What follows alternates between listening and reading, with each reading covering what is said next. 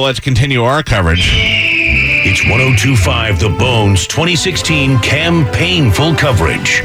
You're about to be red, white, and blown away. Yeah, that's what we do around here. Let's welcome to the show. This is Gary Byrne. Gary, how are you, sir?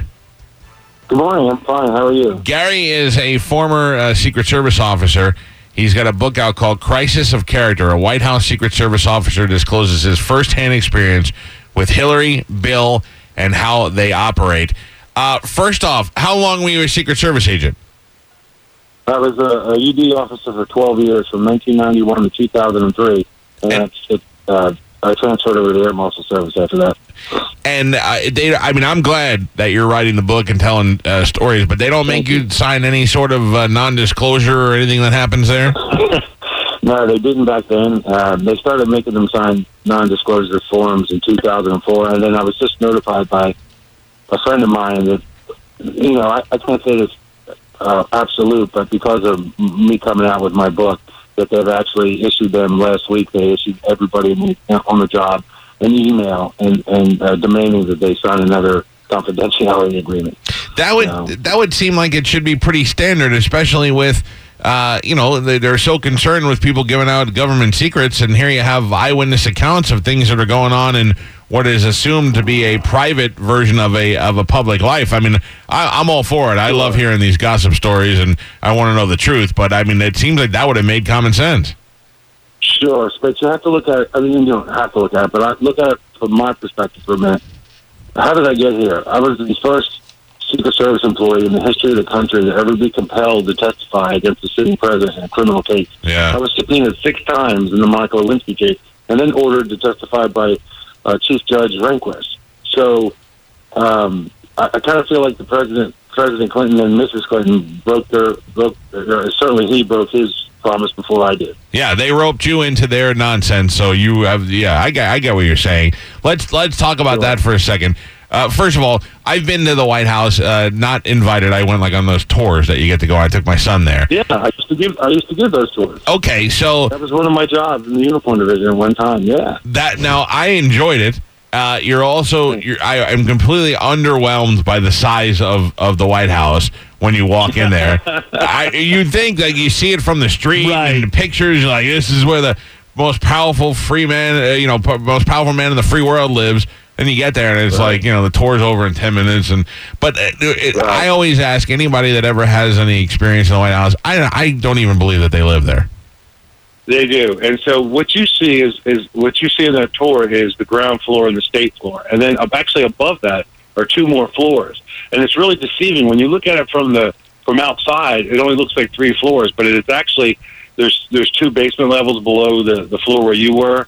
So it's a lot bigger than what you see. Unfortunately, they can't show you the whole thing. How much of that property underground is utilized? Like, I know there's 2 basement floors, but there's so much land that it's on over there. How far out does it go? Yeah, it's just on about 18.5 acres. It goes out a little bit. The reconstruction during the Truman administration in the 1950s, built like bunkers for the Cold War, for an attack, and there's basically what's underneath there is actually, for the most part, is engineering spaces. All the pathways for the conduit and electricity and generators and these shops for the electrician, for the plumber, for the wood shop, for the there's a complete laundry down there, with presses, and it's just really cool. It's like a hotel. It is. It's. I tell you. I mean, I realize a lot of people are bent out of shape about me writing this book, but I will tell you, from the bottom of my heart, it was one of the greatest places that I ever worked, and I greatly enjoyed it. Yeah, By the way, I'm not. I think you're right. I think you were brought into the situation with the Lewinsky scandal, and you're a part of this now. You're allowed to tell your story like everybody else. And I was just wondering by asking about the non-disclosure, what the legal ramifications were, which I'm sure you know all about. Yeah, sure. All right, so there are no real legal ramifications right now. There, I did some research. I got my ducks in a row. Yeah. I contacted certain people, and so I'm prepared for. I knew what was coming. But you also have to be prepared for the fact that people seem to mysteriously die around the Clintons. Sure, absolutely. Again, don't forget what I've done for the last 29 years. I've spent my life protecting other people, and I know how to protect myself and my family. And again, I got my ducks in a row, so to speak. That's true. This guy's trained. He knows what's going on. All right, so first of all, I got to ask you. I want to know all these questions as I got you here. Right. If you're the president and you want to go spend some alone time with yourself, like where's the best place to go? Like I would imagine everything's got a camera in it. No, actually, we don't. The Secret Service doesn't really use cameras in interior. They use them in the exterior. For people, for fence strippers, and that kind of thing. Interior, there's no cameras whatsoever. None. None. No, because you're invading their privacy, and so to speak. And there's issues with a lot of the White House is working. You got to remember, it's a working museum, so to speak, and very important people. Not just the president, but national security advisors. People are walking around with information in their hands. That you don't want to be videotaping that stuff sometimes. So, yeah, right. Especially if it could get hacked. Yeah, right. Well, now things are different. You're exactly right. Things are a lot different. It's amazing how different it is since 1991.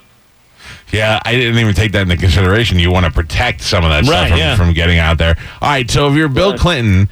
Clearly, Monica Lewinsky was not the only one he was banging in the White House. What is the place to go where nobody's going to see you? He knew where it was. Well, generally speaking, what I ended up testifying about and what I talk about in the book is most of the stuff took place in the Oval Office suite. Not actually in the Oval Office, but just behind the Oval Office, there's a small bathroom and a small sitting room. I'm sorry, a small office. And then behind the office in the bathroom, next to it is a small kitchen. Like when I say small, I mean like one person can stand in it, and it's just for the Navy mess guy. And then just beside that, and kind of behind the president's small office, is a dining room. So most of the things that I ended up testifying about, and other people testified about, when it came to Monica Lewinsky and other people, some of it took place in that study. In that small study behind the Oval Office. So that was the spot. He'd meet me over in the study. That was where they go. And you've busted him with more chicks than Monica Lewinsky, right? Well, you can say it like that. Yeah, I ended up testifying about 3 different women. Monica was one, and then Eleanor Mondale was another one. And that happened when I was walking across the White House ground floor, and around one Christmas, and I stopped to talk to some of my coworkers outside the map room, and as we were talking, one of the Navy stewards walked into the map room, and as he opened the door, he was looking back at us in the hallway, and we were looking at him into the room, and there was Bill Clinton and Eleanor Mondale standing up, making out like high school seniors. Whoa! And they didn't even look up. And when the steward looked at our face, he realized something was wrong. He looked in the room and got embarrassed and quickly closed the door and kind of scurried down the hallway. And we just looked at each other and said, Merry Christmas, welcome to the White House. And Hillary knows this goes on, right? Like she's one of those athletes' wives where she knows he's just going to bang wherever he wants. Yeah, I'm not sure about that. I will tell you, I talk about this in my book, I will tell you that I think when he found out about Monica Lewinsky that it was real, when she found out, I think she was stunned. Really? And I think she wasn't so mad about the infidelity because they've been living that way for years. She was mad because it damaged the Clinton brand. Yeah. Because it made them look bad and it made him look ridiculous. And as the scandal, drew out over all that time period and wasted all that money, they even look more ridiculous. Yeah. He just keeps doing the same behavior they both do. I can't believe that she's able to carry on a political career after the scandal. This is Gary Byrne. Gary is a former Secret Service agent at the White House. His book is out, it's Crisis of Character. A White House Secret Service officer discloses his firsthand experience with Hillary, Bill, and how they operate. You say in the book that often you've been witness to fights that they've had where she screams and curses at him, right? Yeah, well, I witnessed one huge fight between them. What was that over? Do you remember? Yeah, I do. They were. There was an incident with some guests coming into the White House. A little disagreement between the uniform divisions and people coming in. And when she found out about it, she did what she always does. She blew up. She on a scale of 1 to 10, this was a 1. And instead of fixing the problem and finding out what happened, she blew up, blamed it on the uniform division. She went over to the West Wing, and she berated Bill Clinton. I was standing outside the Oval Office in my post. She berated him for 40 minutes. It got so heated that we had to close the outer doors in the hallway and make staff members go around. And at one point, she was berating him so bad that he was defending the uniform division. He was actually defending us, and it was comical. Did she know that you guys can all hear her, and does it get embarrassing to know that? Like, does she care? I don't think anything embarrasses her. I think this is the way she always conducts herself. She just explodes. She has these rants, and then she doesn't seem to care. I guess, everything that we heard about them when they were in Arkansas from the state police and from other people turned out to be absolutely true. Oh man, what a fun bunch of white trash leading the country right there. She broke a vase at one point. Well, so the facts of that story are that one morning I came in, I was told there had been an argument, and a really bad argument between them up in the private living quarters. So I was talking to a friend of mine, and he said that he was told that during the argument there was a crashing noise. And when the crashing noise was investigated, there was a broken vase. Now, as soon as he told me that, knowing the White House like I did, I went right down to the curator's office, and the curators are the people that maintain the artwork in the White House. Right. And I looked in the curator's office, and there was a small cardboard box with about 7 pieces of a broken blue, mostly blue with some white, a vase. And then later on, when I went over to the Oval Office and the president showed up, he clearly had a black mark under his eye. He was trying to conceal a black eye with makeup. And so the facts are, there was a fight. It was loud. There was a crashing sound. There was a broken vase.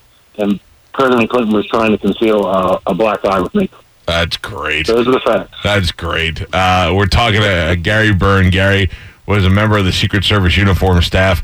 He was outside of the Oval Office. Boy, but you've seen a lot of interesting people come and go over your post. That had to be a great job. Oh, it was fascinating. Yeah, it was fascinating. I shook hands with a lot of neat people I met. I'm thinking, do you remember the actor Larry Hagman? Sure, yeah. Drew Me Genie. Yeah, I spent some time with him one day, standing outside the Oval Office talking. And I tell a funny story about him in the book where he looks at my belt buckle, my gun belt, and he says how nice the buckle is. And he asked me how he could get a hold of one. And I said, well, you have to join the uniform division. So a half hour later, when he's leaving, they come out the Oval Office door where I'm standing, and he says to the president, hey, I sure would like to get one of those belt buckles. And President Clinton looks at me and the agent, and he says, well, is it possible to get one? So I pulled out my knife, and I cut the metal belt buckle off my belt, and I handed it to him. And, he thought it was great, and he thanked me. And then as soon as it was over, they left. I picked up the phone and I called my watch commander and I told him what happened. He's like, no big deal. Go down to supply and get yourself another belt. So, yeah, that's good because all of a sudden Larry Hagman started shooting people up. Yeah. Going crazy thinking he's Secret Service. I just gave him a metal belt buckle. And actually, he sent me a picture a week later of him and me holding the belt buckle. It was very nice. That's pretty cool. This is Gary Byrne. Yeah. Gary has seen it. He's been there with the Clintons. He's been there through the Lewinsky scandal. He's watched Bill maybe sneak in other broads. Do they sleep in the same bedroom? I don't know. I don't know. I have been up to the private living quarters to do escorts for maintenance and stuff. But I don't know about that part of their personal life. Is that is it really nice up there, or is it also underwhelming? No, it's beautiful. It's like 25. It's about 25,000 square feet on 2 floors, and it's beautiful. It's just as ornate and spotless and beautiful as the rest of the White House, and in some cases even nicer. Well, listen, we hear the rumors. We know about some of the shenanigans that have gone on there, but you've seen it all firsthand and put it all in a book. The book is called Crisis of Character. It is by Gary Byrne, and I find this stuff very interesting. And if somebody doesn't keep an account of it and tell the story, then it all goes away and it never makes part of history. So I appreciate your book, and I appreciate you coming on the show. Thank you so much. I appreciate your time. All right, good luck. There you go, Gary Byrne. Man, I want to live in the White House. You got some stories. Yeah, I mean, he's right. I mean, there's a certain part of me that says, hey, if you've seen some stuff that could, really affect the presidency, keep your mouth shut about it now. But like 20 years from now, who cares? Yeah, right. Did it even really affect No. him? I mean, at the time. No, he was right. He was brought into it. It was all public when he was talking about it. I mean, he was saying about Eleanor Mondale. Isn't that the one that Morty banged? Robert Morton? yes. Yeah, right? Oh, man. It was 2. Didn't he say 2 presidential for Patty Reagan? He said he's the only one that has banged 2 living president's daughters. Or That's right. I forgot about that. Who said that? Robert Morton, the old producer for the When he came in with Carlos Mencia.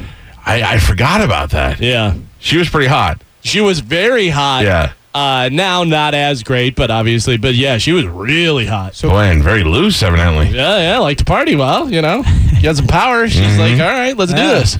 Making out with Bill, and Bill didn't even care who looked in, who saw what. Whatever. Crazy. What are you going to do? Yeah.